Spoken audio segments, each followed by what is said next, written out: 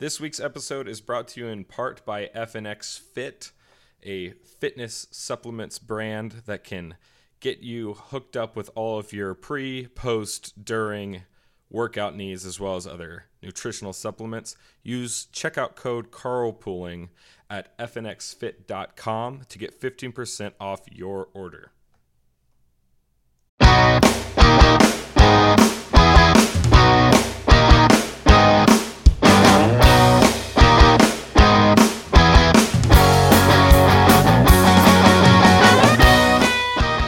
Burn it all down. Start over.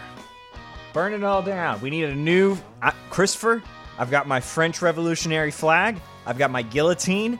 I've got a small kid that sings about how strong he is and how you can't take care of these whiny little people. They're actually scary. Listen, I'm ready. There's missing votes. There's extra votes. There's fake votes. There's in votes, out votes, up votes, down votes, back and forth votes. Here's the thing. There's bad software. There's glitches. There's human error. There's hacking. There's Russia. For crying out loud, Russia. Hold on, let me ask you this. Did Russia choose Biden this time? Or did they just take this one off? What's going on out there, Hunter? Christopher, you actually just answered it. If I was Putin making the big brain plays, I know exactly what I would be doing. So, yeah, if this this makes Trump, perfect he sense. play 4D chess. Me, Putin, I play the 6D chess. Это моя I don't know why he яблоко. became French. Yeah. Сука. Это моя яблоко. Love. Look, here's the thing about elections. Get rid of them. Who needs them? Yeah. I mean, it's been working great in Russia and China not to have elections. I'll tell you- have... One thing that I love about this election, the one thing that's awesome about Trump not winning so far, is that Black Lives Matter hasn't been lighting off fireworks in the lobby of my apartment building. So that's been wonderful for me. Did that actually happen to you? They were back when the stuff was going on earlier this year, like call it March, April. Literally every night they're lighting fireworks. In the lobby. Not in the lobby. I was just taking some creative license, Hunter. But Okay. Fair oh enough. my god, they were so annoying. And I'm like, and they would do it between like midnight and 3 every night. Is that because no justice, no sleep or something? No justice, like no peace. I do? And I'm like, you guys don't know how to win friends for your side. Like the gay people, they just have a really cool contrasting colors, blue and yellow sticker, and they ask you to put it on your MacBook Air. Like, you guys, like, what? Just be like them. Just go and stand in the street and be like, hey, do you have a minute to talk about homosexual rights? And when people go, no, just go, thank you. And then, like, let them walk by. Don't, like, the fireworks at 3 a.m., everyone just wants to shoot you. Yeah, but what if the fireworks like had stickers in the middle of them and they kind of like flew and landed on your balcony and they just said like had a note attached that said please attach this to your MacBook Air? Would that make it better or would that make it worse? I don't know. If they use a small dragon with the voice of Eddie Murphy to light the fuse, then maybe. Dude. That is a show. That is actually a show we need to do. What? Thank you for saying that. Have you seen the new Mulan? No, Hunter, I care about myself. You need to watch the new Mulan and the old Mulan, and then you and me need to do a show on that because serious. Like the contrast between the two is like right up our alley. So Really? yeah. Okay, yeah. well, It's I have so many really questions weird. that I want to ask about that. Like, did they screw it up or whatever? No. But I'll just wait and see. Here's what I know about it. I know that it's not going to be as fun because there's no songs and there's no dragon. Yeah. Anyhow. Yeah. That's big. That's big sadness. There's also no cricket or grandmother.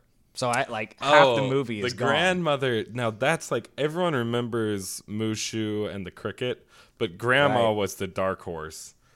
she really She was so funny. It's so dark. I loved her. Good Lord. Yeah. Do you She's want to amazing. stay for dinner? Do you want to stay forever? I love her That's so such a much. good pull. Remember? Yeah, she was really. When they talk about dirty nannies, Oh, yeah. Queen knew what they were saying. So, anyway.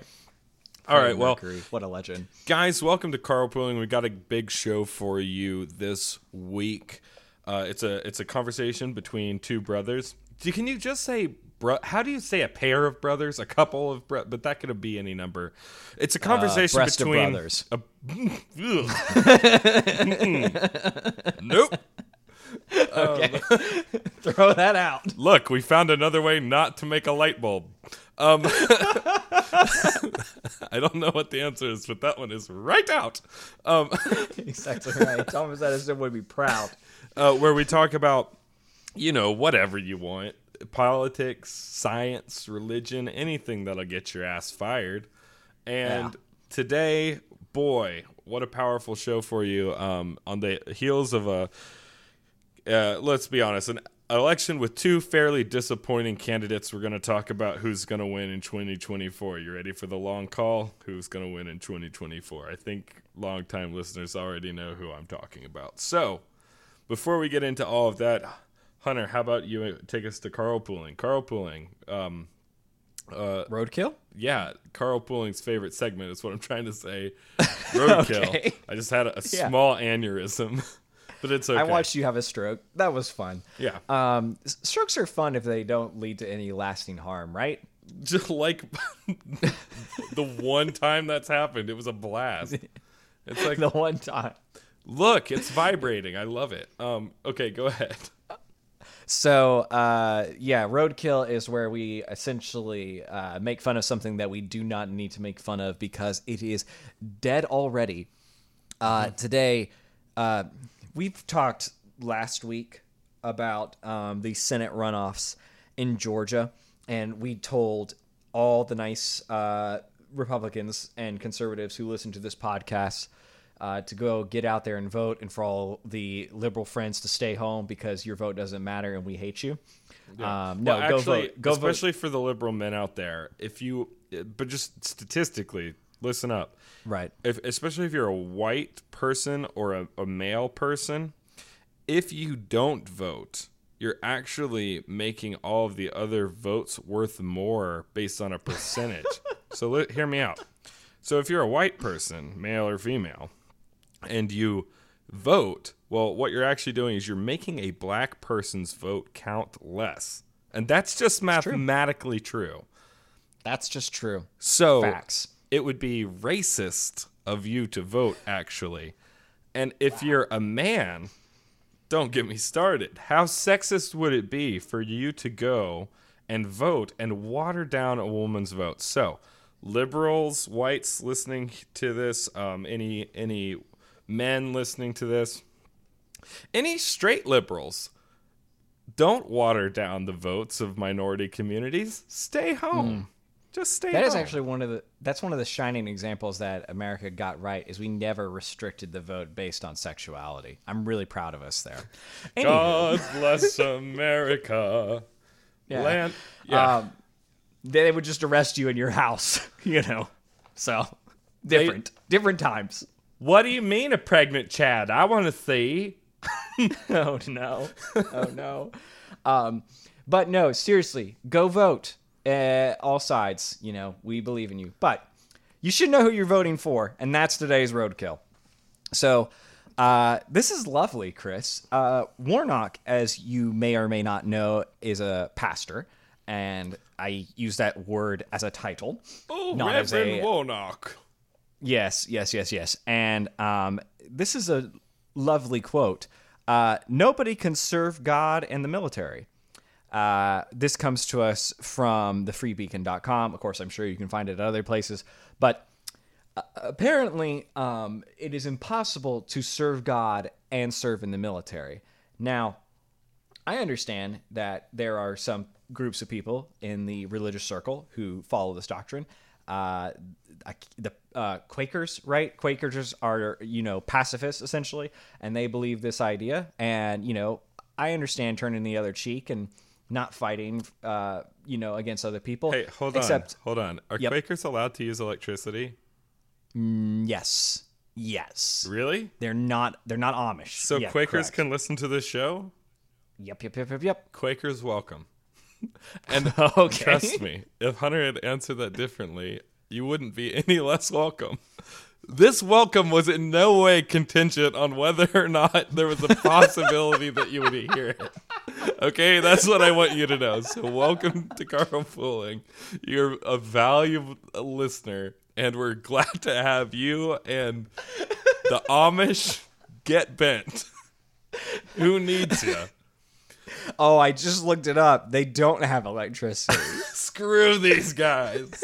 Unless you can put a blindfold and a rubber glove on, and I can line up a 5-star iTunes review for you, and you can touch the mouse button. Otherwise, I don't need you. Get out. That's fantastic. But this goes just against what we see, not necessarily like what we see in Jesus' life, what we see the disciples doing, what we see a lot of great men and women throughout history. And it also takes completely out of account the fact that, sometimes in order to be moral, you have to be strong, and like you cannot be weak, which we've talked about a couple times on the show. So Warnock believes that all of your friends and family that that are serving in the military in whatever capacity that may be, supplying logistics, as a medic, whatever that role is, that they cannot serve God. So just know that about that individual and wrestle with that yourselves. So you know what? We're going to have to do a full episode on Warnock and Asaph. They're like the yin yang of ignorance. Yeah. So we'll have to we might have to do just a full episode on that. I will just say, Jesus walked around with Peter. Peter was like his main man.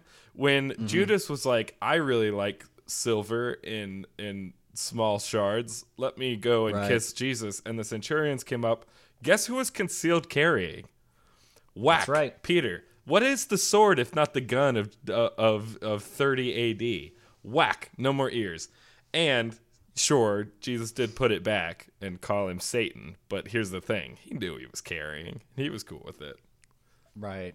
He didn't have a problem with him having a weapon. It was, at the time, he used it more or less. He actually healed a military member, so I don't know, Warnock. Right. Anyhow, that's an utterly ridiculous thing to say.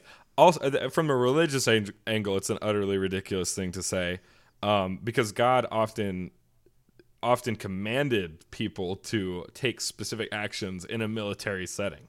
Like, to say that there's no way you could possibly foresee it, that just means you're an idiot. Second piece, from a separation of church and state point of view, I mean, that's just totally wrong. Like, that's what you're doing right now is just incorrect. You shouldn't be trying to exert religious or political force based on somebody who has a government job. And I know that might sound a little strange. He's not a pastor.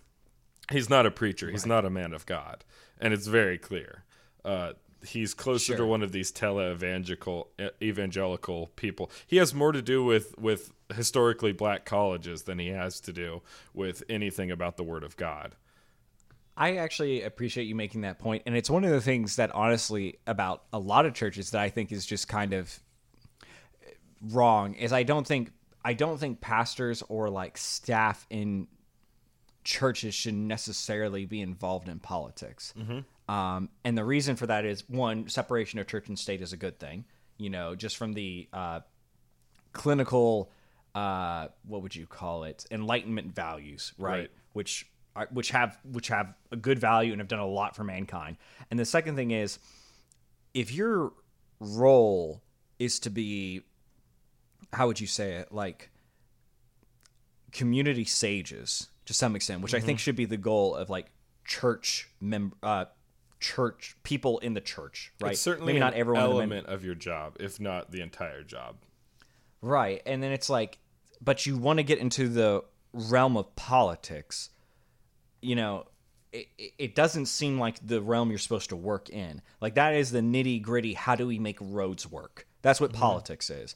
You know what I mean? And churches, like, how do you, sorry? It should be. It should be. And church is like, well, what's good for your soul? And it should be, the people that are making roads work should be guided by the people who know, what's moral, what's right. And it's like, those are both very complicated problems, Right. You know, and you should want somebody really focused on one and one person really focused on the other, and that's okay that you don't have pastors as presidents. You know what I mean? In fact, you should expect that. And I think it's okay that they sometimes intersect. But for instance, stay in your lane a little bit. Like, Yeah. I don't need a pastor telling me about what rational fiscal policy looks like. But you can tell me that it's not their arena. you can tell me that abortion's wrong. You know what I'm saying? Now, Sure. The other problem with that, though, is that doesn't necessarily translate over to voting for abortion is wrong. And I know that's probably going to sound like a really bizarre out there scenario. And personally, I think voting for abortion is wrong. But let me maybe frame it in a different way. I think that, like, using heroin is immoral. Okay? Sure. I don't think necessarily voting to legalize small doses of heroin is immoral. Does that make sense? Like, it's not. There is a separation of church and state there, and you can be politically libertarian while having Judeo-Christian morality. And It's the difference between saying like sleeping with another man's wife is immoral, but someone shouldn't go to jail for it. yeah, we shouldn't be executing them for it, right? Yeah, exactly. Exactly. Yeah. Society's judgment can be different than God's judgment. Exactly, and that's why you've got to be careful about these pastors overstepping in the political realm. Anyhow, Yeah. enough said about that. We'll do a full breakdown on Warnock because that's a guy that needs to get clapped in January. So Yeah. anyhow, let's move on to today's subject, Hunter, and I'm super excited about this one. We're talking today about the love of my life and my eternal muse, my rock, my guide, my The Dunkin' Donuts emailer. no. No, I like her too. But Okay. specifically today we're talking about Nikki Haley, the hope of humanity. I hope I didn't put too fine a point on it. Yeah, for real. Nikki Haley is an incredible person for a couple of reasons. She's also the recipient of a lot of hate. You see Nikki Haley getting this specific type of hate that's reserved for conservatives that I think are viewed as exceptionally dangerous. And they only receive it from a particularly vitriolic section of Twitter, let's say. But Shapiro is dangerous. Why? Well, because he's smarter than most of you. He's smarter than most of the people that listen to him. He's better spoken than most of the people that listen to his show. And when people make an argument, you know, sometimes the armchair philosophers on YouTube will try and shoot it down, but in general, people are just a little bit helpless. And, you know, there's all these videos of him putting down teenagers at universities, etc. But he does 3 hours of content every day, and it's pretty much unassailable. I mean, by and large, he is like not saying he's never had a bad take, although when he does, he'll tell you about it. But as far as the frequency of bad takes, he has minimized his scale. I mean, he is just laser focused. And I think people see him as dangerous. So people will lob a lot of these incongruent epithets against him that don't really make sense. Nikki Haley gets the same thing, and I think it's truly because she's dangerous. And one of the reasons that I think she's so dangerous is she's the right's Ilhan Omar. And what I mean to say is she is this immigrant story. Her parents were first generation. How does that work? If you come over on the boat, are you first generation? First generation. Okay. Yeah. And so they had her when she was a kid. You know, people were like, "Why is Nikki so brown?" And you know, she felt different than other people. And she succeeded in America because that's the kind of place that America is. America, to its great credit, is the kind of place that will elect Ted Cruz and Ilhan Omar, let's say, AOC and Crenshaw, right? Like we as a country, as you look across the globe, we don't care so much about a lot of those less important things like demographics and that type of stuff. And so to the great credit of the people of, North, South, one of the Carolinas. South Carolina, South the Carolina. good one. The good. I like them both is the problem. But anyway, they're cool. They elected her to be their governor for a while. And then she's moved on since then. But I think truly they see her as a traitor. I think they see her as a person of color and a woman that crossed the picket line and joined the Republicans. And I think Glenn Lowry, a Coleman Hughes type character. Yeah, and I think that people they hate her because they are truly afraid of her.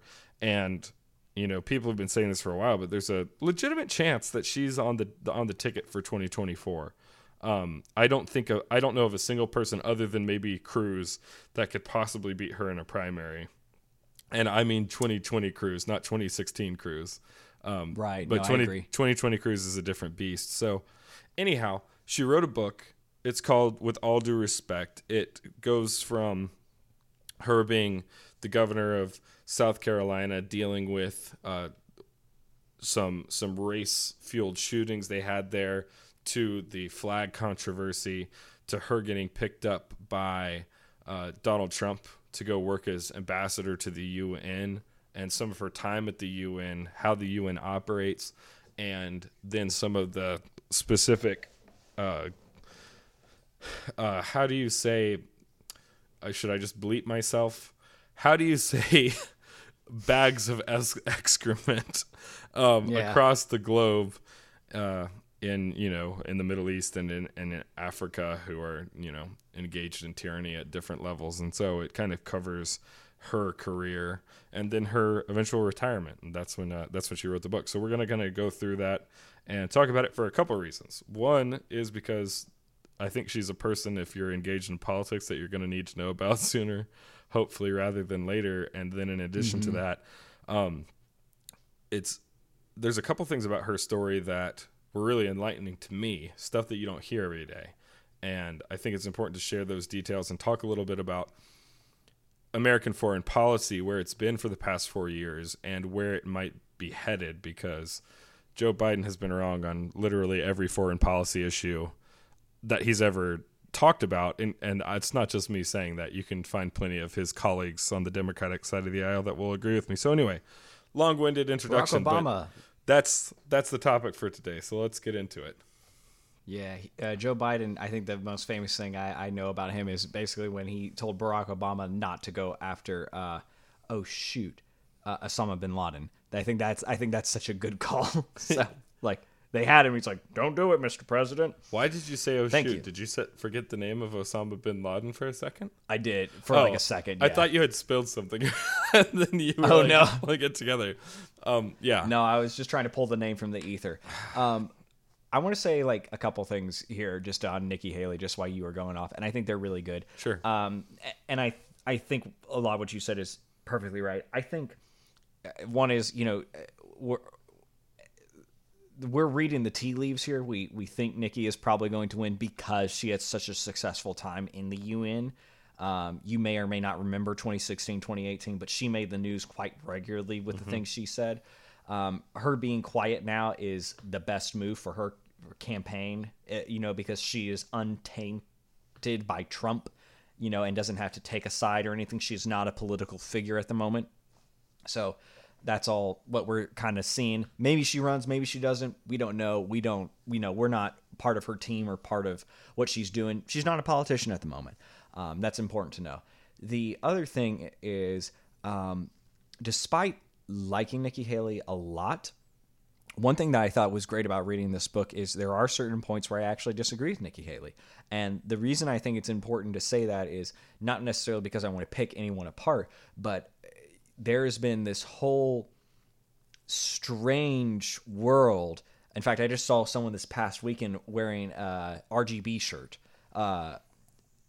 Ruth Bader Ginsburg. RBG. Got it in one. So wearing an RBG shirt. And, the praise for that woman in politics, right? And kind of the blind faith in whatever she did was good and perfect. Nikki Haley is a politician. Nikki Haley is a person. She has flaws. She has things that are wrong with her. But I think what you're going to see us talk about is the parts of her character that are right, the parts of her character that are good are really, really excellent. But always that little stinger. Never, ever worship these people. They're not, nobody is worth that. And I just like to say that because of what we've seen. Because, like, I do. Right, except for Nikki Haley. So what you'll see is Hunter saying something negative and true about Nikki Haley, and then me lashing out vitriolically without a leg to stand on during the course of the show. So buckle up for that. No, I just want people after seeing how Ruth Bader Ginsburg was memorialized and sanctified, and I just feel like there's this added need to tell people that is stupid and wrong. You get my point? And so that's really it. So. I'm glad you bring that up, Hunter, and this will just be a quick aside, but one of the things that I think that the left is doing right now that's absolutely tearing their party apart is the implementation of these ideological purity tests between the radical socialist wing and then maybe the more centrist base. And I don't mean thought leader base. The thought leader base is certainly on the socialist side, but the actual base of the party is not. And they're tearing each other apart by implementing these bizarre purity tests and then renegotiating when they apply, because look, Joe can say racial jungle and pass the crime bill, and Kamala can put a lot of people in jail while she laughs about inhaling. But then the purity test doesn't apply if they're useful. But then when people run out of their use, now we have to reinsert the purity test. Well, on the conservative side, we're far too rational for this pick and choose method. So when we apply a purity test, what we just say is nobody is good enough, and that's worthless. Right. I mean, you can disagree with people, and as long as you agree on enough things, they're a really, really good person to support. And so it's important to bring some of that civility back too. That we live in such a gotcha age, and we really shouldn't fall into the Twitter canceling culture of the left right now, where it's just like, but I found a tweet. Anyway. Right. No, I completely agree. That's good. So kick us off, Hunter. Where do we go first? I don't know. I think probably we saved some of the UN stuff for later. I think this whole deal with the church shooting, the name's escaping me at the moment.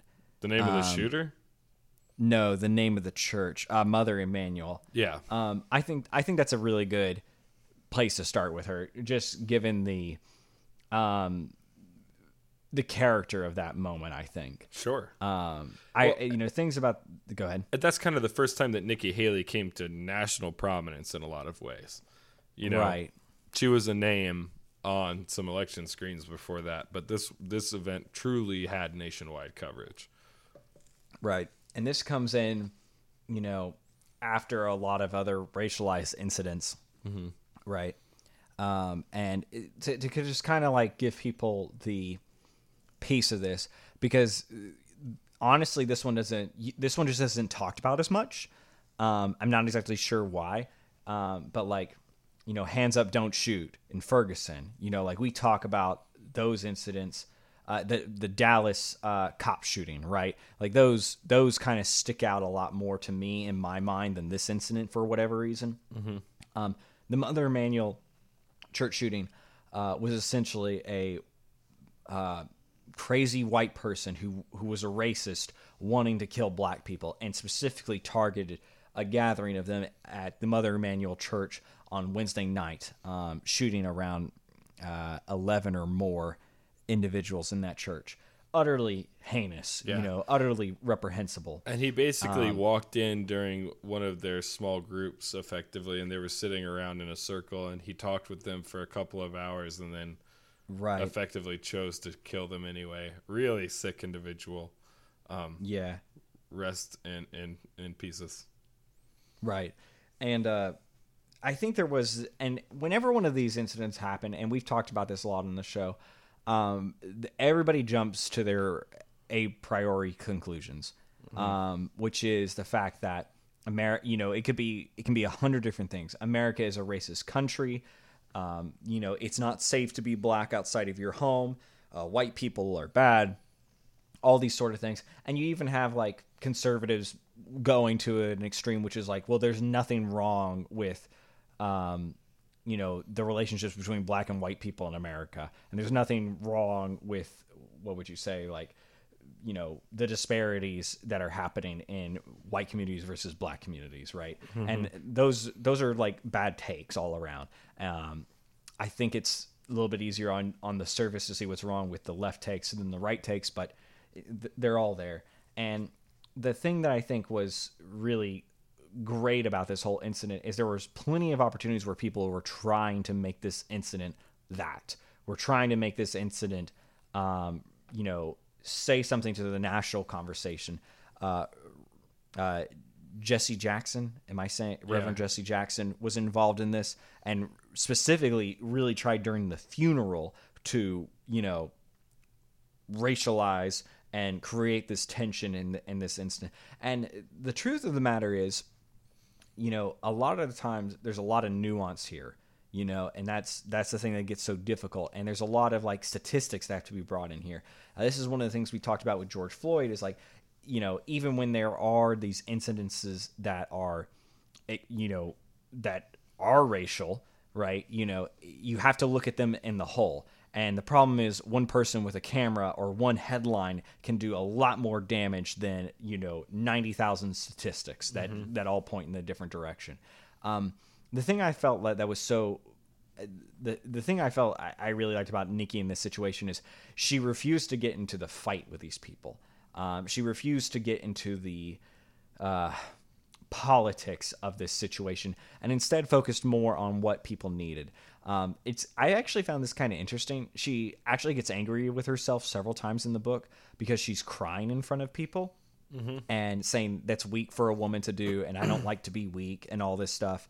And I thought it was like, I actually think like that was probably the more endearing part about all this stuff, about her getting emotional and things. And I don't know if that's necessarily the writing there to make me feel that way or whatever, but at the same time, I feel like, it was definitely like, well, I think handling that as like a tragedy more than of a reason to get mad at your fellow man is just much more noble, so much more useful. And she's somebody that realized that she has a job to do, and that when other people, when their world stops, that's when her goes into overdrive. And right. I loved seeing that sense of duty from her in the book. The other thing is, and you mentioned this, but I'll just add a little bit to it. She has this perfect divining rod that lets her separate the real situation from the noise.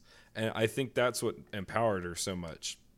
When you had Jesse Jackson and Al Sharpton coming down trying to jump on this event and racialize it and publicize it and all that, she was like, no, I'm just going to spend time with the families. And she talks about going to each one of the funerals. Must have been brutal, but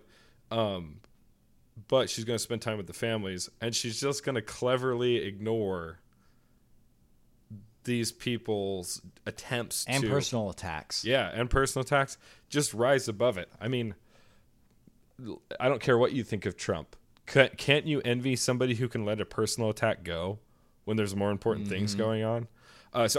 Reading that in the era of Trump was really like a breath of fresh air for me in a certain sense, thinking about where the country might be headed. She's good. She's good at this. And what comes right on the heels of this, because her response to this was not to ignore the racial issues that we have in this country. Hell, so a lot of the racial issues that we have in this country right now aren't even a result of historical disparities, aren't even the result of slavery.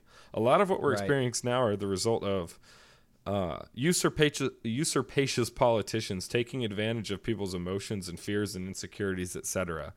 And there's political science data that explains that racial relations got worse during Barack Obama, which should have been exactly the opposite case. And you can't really make an argument that things are worse for black people now than they were in, the 1960s. So explain to me where the dissolution of our relations as different races coexisting has gone.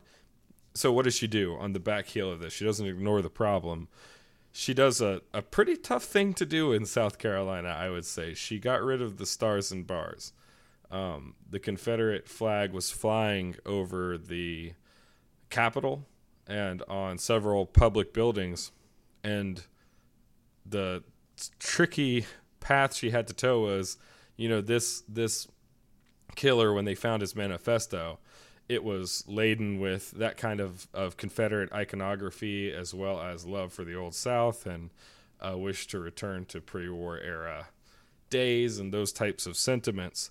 And that same flag that he utilized in his call for violence and his screed and his credo was the same one that was flying over the Capitol building. And even though it was a totemic gesture, Nikki decided it was time to act and time to take the flag down. And that was a really, really tough political fight. When you read through, highly recommend you read this section of the book. When you're reading through the deals she's making with people and the threats she's receiving from other politicians. But she had this sense of doing the right thing. Agree with it or not, I don't care too much about a flag either way. But she had this sense of what was right, and she stuck to her guns and minimized the noise. That I respect that character in anyone, even if I don't agree with them. Yeah. It's a matter of this is going to sound bad. That's a little Trumpian, right? But for noble purposes, which is what I think we were kind of talking about is what we actually want to see from Republican candidates moving forward. Yeah, is like, I know I have a moral backbone first, which Trump doesn't. Okay, step one. Step two is when you're right, don't cave. Yeah.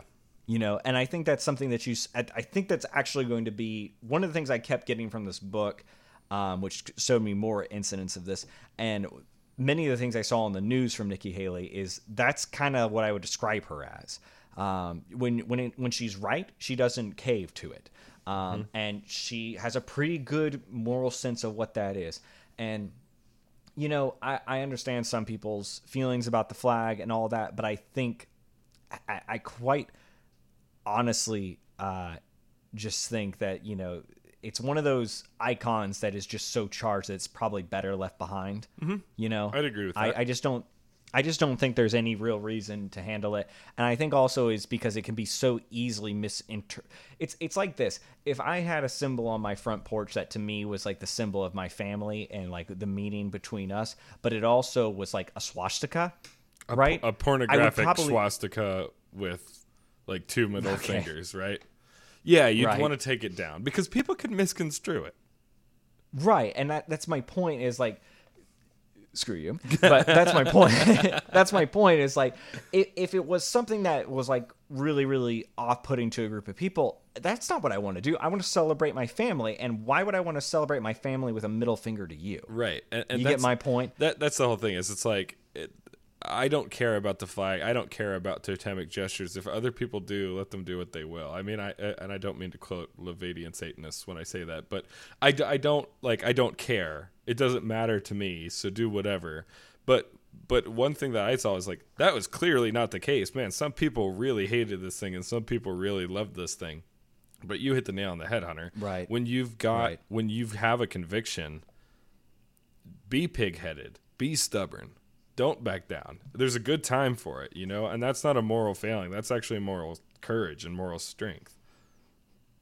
Yeah, no, I completely agree. And so I think that's really good. I'm glad you brought that part up because I had kind of forgotten about that. But no, it's really important, and I'm really happy that she had the tenacity and the backbone to see that through. So I think this is one of the other things I want to kind of touch on too, is there were a lot of politicians and people around the orbit of Trump that saw Trumpian politics as a no, no, no, not me ever sort of thing, right? Like a never Trumper. And I think one of the things that Trump did that was just so, or that Nikki did, that a lot of really talented politicians did, is they didn't see the Trump phenomenon as a chance to do purity tests. They saw it as an opportunity to do, what can we get done with this guy? And I think that's like one of the things that kind of leads into this whole UN thing for me. Sure. Is the fact that, you know, yes, South Carolina is doing good, but Nikki's kind of seen what needs to be done there. And she gets tapped to go to the UN, and she's like, okay, well, this is a time to take, you know, what I've learned. And sure, I've been the South Carolinian governor, but I need to take the American values, and a lot of those are the South Carolina values that I've grown up with, and I need to take those to the UN to be a voice there, and taking advantage of that opportunity.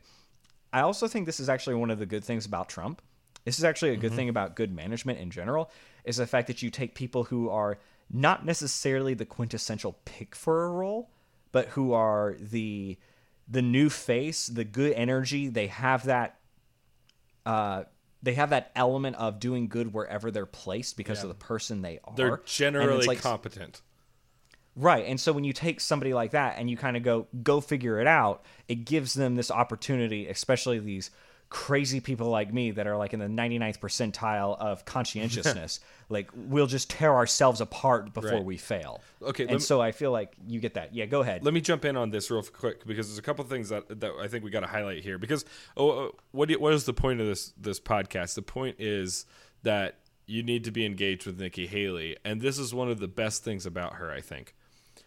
She's a Republican in South Carolina that will say, we're not going to fly the stars and bars anymore. I mean, talk about having like all this like, well, that was a dog whistle and you're playing to the party. She didn't give a crap about that. She was like, I don't care what people think conservatives are supposed to be. I'm going to do what I find is right. I love that lack of allegiance, quote unquote allegiance, because you know what? Not a lot of conservatives are that concerned with the stars and bars. If you actually get to meet conservatives, in fact, most of them don't like it very much.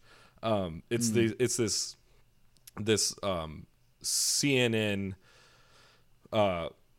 pornographic version that loves the stars and bars and shooting a gun and pickup trucks and all of that kind of stuff. But it's not your typical conservative. Okay, so that's part of it. The other thing is then exactly where you were going, Hunter, is that she's not this anti-legionnaire either, where it's like, oh, well, if I'm not going to be Team Trump, then I'm going to be full on Lincoln Project, baby. Like, I hate this guy and I hope that he dies. It's like, well, anybody that goes to government is going to have to make a deal with Nancy Pelosi. Like, you want to get a law passed, you want to get it through the House and the Senate, and you want to get it signed. Well, right now, you're going to have to work with people that you don't see eye to eye with, and at times people that you might actually really dislike. But what that doesn't mean is that you should throw every baby out with the maximum amount of bathwater possible. It's like you take the hand that you're dealt and you do what's right. And there's a pragmatism and an intelligence and an emotional intelligence to that a lot of our politicians and certainly our journalistic community just don't have right now. And I loved the way that she handled Trump. For one, she stood right up to him when she offered him the job. He's like, it will be a cabinet position. And he was like, yeah, go for it. You've got a cabinet position. And then the other side to that was, I'm going to do what I think is right. And this is a side of Trump that we never got to see from the media. But Trump just said, yeah, man, you do what you think is correct. And that's the really lovable, likable side of Trump that we just don't get to see. Is he was the guy that was like, you know what? I'm going to be a proponent of you. And that's what we saw him do with Nikki Haley. And it's one of the reasons she was able to be so successful. And it's one of the best things, in my opinion, one of Trump's best moves was appointing Nikki Haley and taking his hand off the wheel.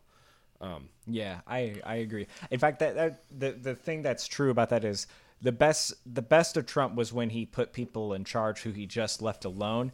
But the problem is, why did he leave them alone? because they weren't causing problems for him or saying bad stuff about him in the press. Right. And that's his ego, and that's kind of his downfall too. So you got to kind of remember that. But when it worked and when he had the right people in the right positions, and it's one of his better qualities not to be afraid of the status quo or the swamp or whatever, however you want to kind of think about that. And it also goes to show that Nikki Haley is the kind of politician that can employ the soft skills required to do deals with different types of people. You know what I'm saying?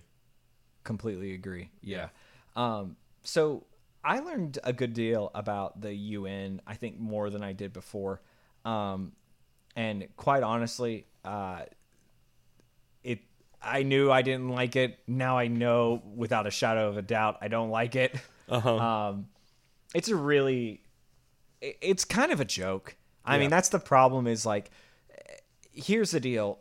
I could tell you, about the Security Council and why that doesn't make any sense for those people to have veto powers for anything to get done. Yeah, why is Russia on the Security Council? Like that, that's just obscene. And China. It's obscene. It is. And I can tell you that, the fact that every nation gets an equal say in what happens is just insanity, but nonetheless, that's what happens. And I think all that kind of just pales in the fact that, it just simply doesn't. It just simply can't accomplish anything. It's not a useful governing house. And so the fact that like we pay a lot of money for it, we send a lot of people there, it's kind of ridiculous. Now, why do we care so much about Nikki Haley being a part of all that? Well, I think the answer is the fact that she basically said that to everyone there. Yeah. It's like, you are wrong and stupid and bad to a lot of the countries that are wrong and stupid and bad and needed to hear that. And I know that kind of sounds, uncaring to some extent, but, there is reprehensible stuff going around the world in countries that is just evil, wrong, violent, in every satanic in every sense of the word. And it should be called out by people who are defenders of freedom and democracy and things like that, and people having a voice. And Nikki Haley did a great job of making sure that happened. And so that's why I think it was good. It's like, if somebody was going to be in that position and that position is going to be there regardless of it's right or wrong, she did the right thing in that position. Right. You get my point? She realized very quickly that she was a figurehead, not a policymaker. And that's a good way to look at the UN. Yeah, and I think that's exactly right. And so I think just to give people kind of a view, there are a lot of resolutions that get passed at the UN, which are usually just us and Israel on one side of it. The reason for that happening is because, like I was saying before, is every country gets a single voice. In the General Assembly. In the General Assembly. It's a good point to say. There are a lot of countries that hate Israel in the Middle East and in Africa. Right. And that should surprise literally no one. And so if they have just as much of a voice as us, well, guess what? Israel is going to be a topic. Right. And so there's a lot of condemnations of that country. We, I think, did a really good job of kind of going down into some of those issues about Israel, especially with the peace deals that have gone over there recently. So if you want more information on what we think about there, go hit that. We're not really going to discuss that here just because it's not the show for that. Episode 46, If I Forget the O Jerusalem, just if you're curious. If you're curious. It's a really good episode. Chris did a lot of research there, so shout out to him. But no, and it matters that we say what is right, and it matters that we don't, succumb to, what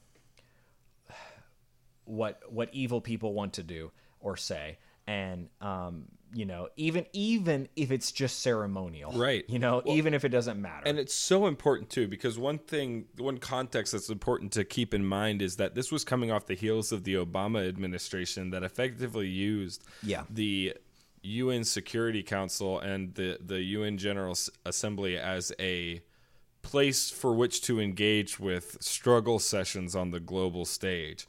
We would not even vote against resolutions condemning the U.S. for committing these fake atrocities brought up by countries like South Sudan.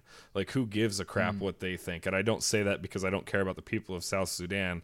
I say that because the leaders were engaged with civil wars where they were killing many of their own citizens, and employing chemical weapons and the like. That's what I'm talking about. Syria is on the General Assembly Council. So, like, why do we care what resolution Syria is bringing while Assad is not tear gassing, mustard gassing the populace? I don't personally care. And the Barack Obama administration, I think you'll remember when he went on, right after he got elected, he went on his world tour to apologize for Bush, which was completely insane. And then there was more of the same from the UN, which you didn't hear a whole lot of because it was all embarrassing, and the news was too busy polishing his shoes with their tongues to do any real journalism during that period of time. But and not only that, but we had turned our backs on Israel. We had turned our back on, like, in a lot of ways, the only ally that we have in the world. I mean, I know that we have diplomatic relations with a bunch of countries, but the country that we always can count on to support our decision making on the world stage is Israel. No other country will do it. And even in that time, even we had turned our back on Israel at the UN. And so when Nikki Haley showed up and took our role there seriously. Sorry, I just want to say this because I think it's so important. There was this resolution regarding Palestine to basically say that Israel had no right to the land. And the last thing Obama's UN ambassador group did before they left there was to abstain from that vote. Yeah. So they didn't vote for or against, but they abstained, which is something we've never done ever. I just think it was important. No, it's super important. Nikki goes into it in her book, but that's disgusting. That is disgusting behavior for the strongest nation with the best economy and the most fierce military to be so coquettish that we abstain in a vote about condemning Israel for their right to exist in the lands of the lands that they've had claim to since times immemorial. I think that was one of the great things about Nikki Haley there, and that's why she made the news so much, is because it would be us and Israel as the only two people opposing a resolution to condemn one of our two nations, and she would, instead of just saying, well, I guess everyone doesn't like us, she would stand up and say, we all are going to remember this. And right. You think we're going to forget? This is a joke. This is a sham. And she called it out for what it was.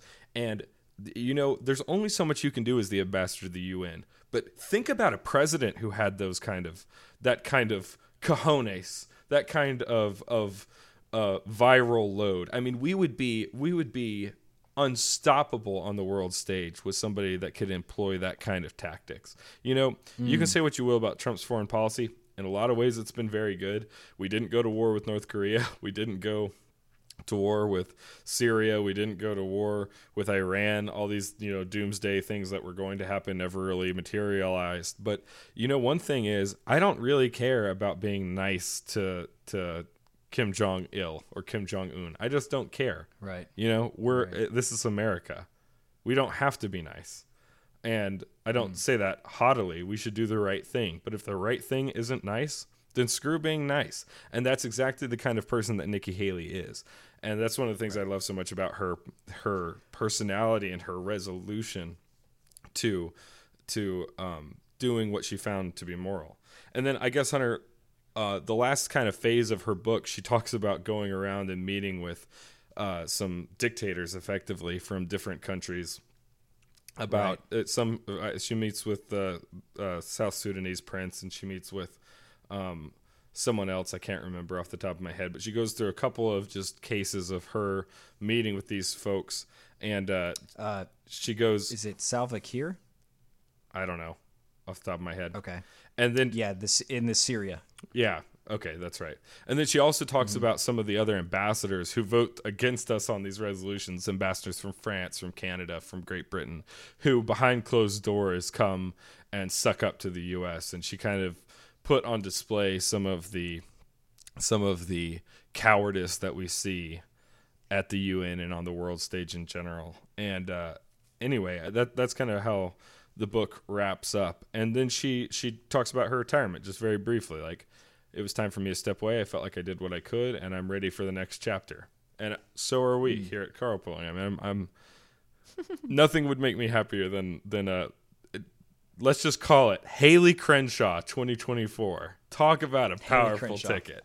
You want a Haley Crenshaw ticket, don't you? Yeah, you do. I also would just want to say, like, one of the things I think that's interesting about Republicans running women candidates, this is not necessarily, I don't believe the Supreme Court is a political body, right? It's part of politics. Yes, it's part of the government, but politicians don't make it to the Supreme Court, right? That's the belief if you're a conservative, correct? Or that's how you see that. Amy Coney Barrett was a lot harder for the Democrats to tar and feather than Kavanaugh. Brett Kavanaugh. Right, exactly. And I think one of the reasons of that simply is she is a woman. Mm-hmm. And I think that just paints everything in a whole new light. You can't grab all the kitchen sinks in the world and throw them She raped me. Right, exactly.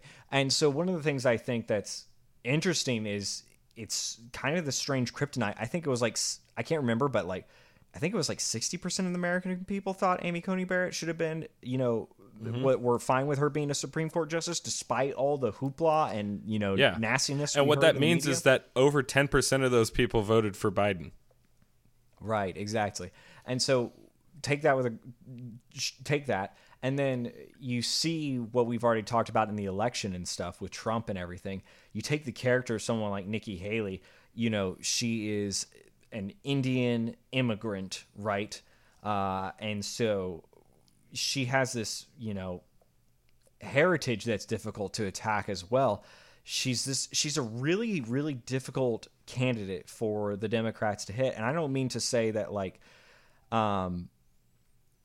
that those are the things we should focus on at all. But what I do mean to say is that is what the Democrats have focused on. And it makes it hard for them to hit people in those camps. Because when they go, well, Kamala Harris is running in 2024 and says, I was oppressed as a black woman in this country. and then Nikki Haley can go, well, yeah, so was I. Right. As a woman of color, and look where I am and look where you are. The difference between us is that I don't whine about it constantly, Right.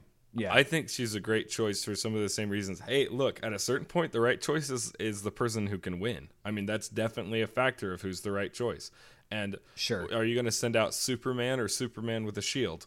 Send out Superman with a shield. That doesn't mean that her race or her gender makes her more qualified. What it means is that it's a wet willy. There's some horse racing and a thumb in the eye of the side that wants to use those things to differentiate between different people. And I think that makes her a uniquely qualified candidate, not a more qualified candidate, but a uniquely qualified candidate in some certain areas. And personally, I love watching CNN try and find a mean thing to say about an Iranian or an Indian, immigrant. Right. Yeah, I mean, definitely one thing they'll try and pin on her is the Mother Emanuel shooting, right? And they'll say something about Palestine and all that. And you didn't get a BLM tramp stamp when that shooting happened, and these people are impossible. The best. Hey, before we end the episode, tell me something you disagreed with her about. She just made several comments throughout the book about how hard life was in America as a woman.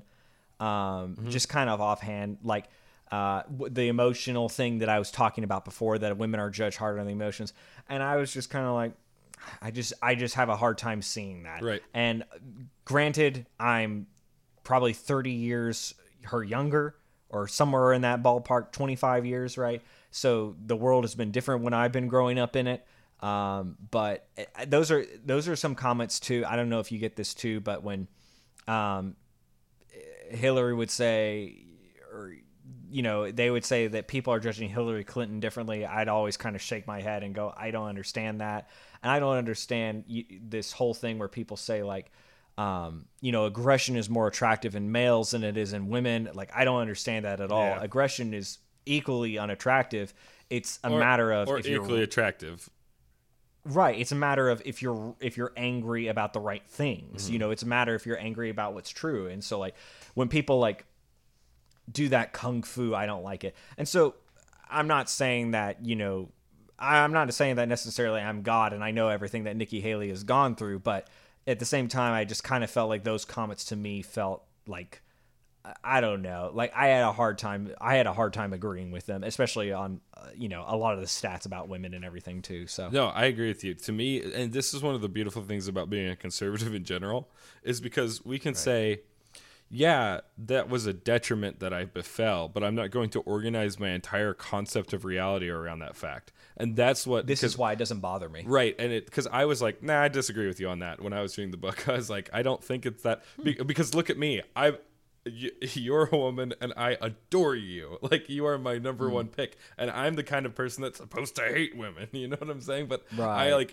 You are the ultimate pick for me. And so it's like hard for me to wrap my mind around any of your gender being a detriment in any way. And also, what is she, like, 50? A lot of, like, awesome women. Look, it has to be said. She's a babe, okay? Oh, my God, Chris. It has to be said, okay? Nikki Haley, for as old as she is, she's one of our very attractive politicians. And look, that can only help with Putin. It can only help.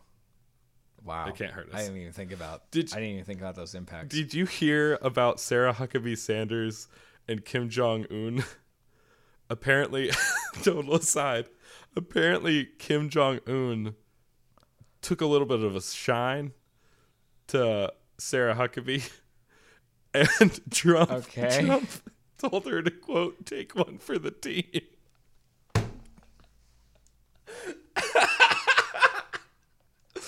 Now, how is that real? That is hilarious. And apparently she thought it was really funny as well.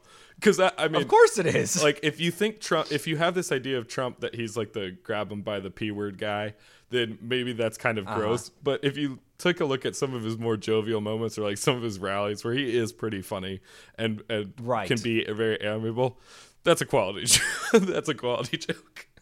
That's a dangerous joke in the workplace. Yeah, no doubt about it. But I think I think you and me know this too. Like, sometimes with your peers or groups of people that are around your age, those jokes are fine. Yeah. If that sort of makes sense. Well, and you need to know who you're talking to. Don't get me wrong, but like, I remember there being loud arguments about abortion on our floor at work sometimes, and everyone being totally cool with it because, generationally, we all kind of knew how to talk to each other. That's right. What I think it is. That's mostly. Right. Well, so, I'll tell you another thing too, is that sometimes when you're like going to the UN, like, that's very, very stressful. Like, sure, it's not as immediate as the stress of like going to war, but lives are still on the line, and there's a stress embedded in that. And I'll say that sometimes. And especially, think about this. Think about how stressed you would be if you were going to meet with Kim Jong-un and you had a responsibility. It was your responsibility to get something out of him in that meeting. That's tough, man. I haven't been in a meeting that's that tough. And, it's kind of like the Marines make the grossest jokes you've ever heard. I kind of feel like when you're in one of those situations, like, anything to break the ice is okay. You know what I'm saying? Yeah. So you got to take it in that context, too. Like, something, it's so much more transgressive because the gravity is so much higher, and that's what makes it okay in a certain weird way. Anyway, I just think that's it's like World War II, like soldiers laughing when their buddy's head gets blown off next to them. Because, like, what do you do? Right, same idea. Yeah, to a less immediate but maybe not less grave extent. Yes, if that makes sense. Yes, exactly. Exactly right. I hope I navigated that minefield correctly. Anyway, so that's like, what else do you need? Like, has a moral compass. We might not agree with her on everything. She might be driven more by a little bit more by her emotions than the numbers than like folks like Hunter and I are, but that's okay because she doesn't let her emotions drive the ship. She lets them set, paint the walls, and then she goes with what she feels is right. And I think that that's really great. She has a track record of standing up to some tough people and ignoring the noise and focusing on stuff that really matters. And she's a bit of a babe. Like, dude, total package. Okay. And if she picks Solid Snake to run with her, Dan Crenshaw, like, Oh, I love that. come I on, love dude. that. That's going to be. Can you That's imagine funny. him just standing behind her? Like, let's get crap done. That's an impressive duo. Just like, Yeah. you know, Q from Bond with her rugged one-eyed bodyguard. That's a good look. That's a good look. It's a really good look. Aesthetically, you gotta like that. I like that look just as like, hey, the rulers of the free world are a lady in a pink dress and a man with an eye patch. Yeah. Like, are we pirates? Did we do it? Dude, maybe we need to have an episode about Crenshaw because that dude, nerves of steel, man. I like Crenshaw a lot. Crenshaw, I do too. He's aggressive. He's a little young. That's the thing. He's young? Yeah. He's a little bit of a young. But he's aggressive, but you know what? He doesn't get out over his skis.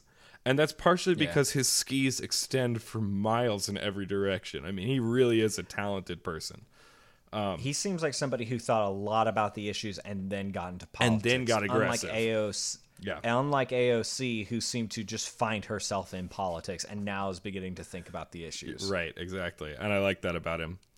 Okay, well, I guess that about wraps it up. What do you do next? Vote for Nikki Haley 2024. Just go ahead and put it on your ballot. Go ahead and send in your mail-in ballot because that's how elections work now, I guess.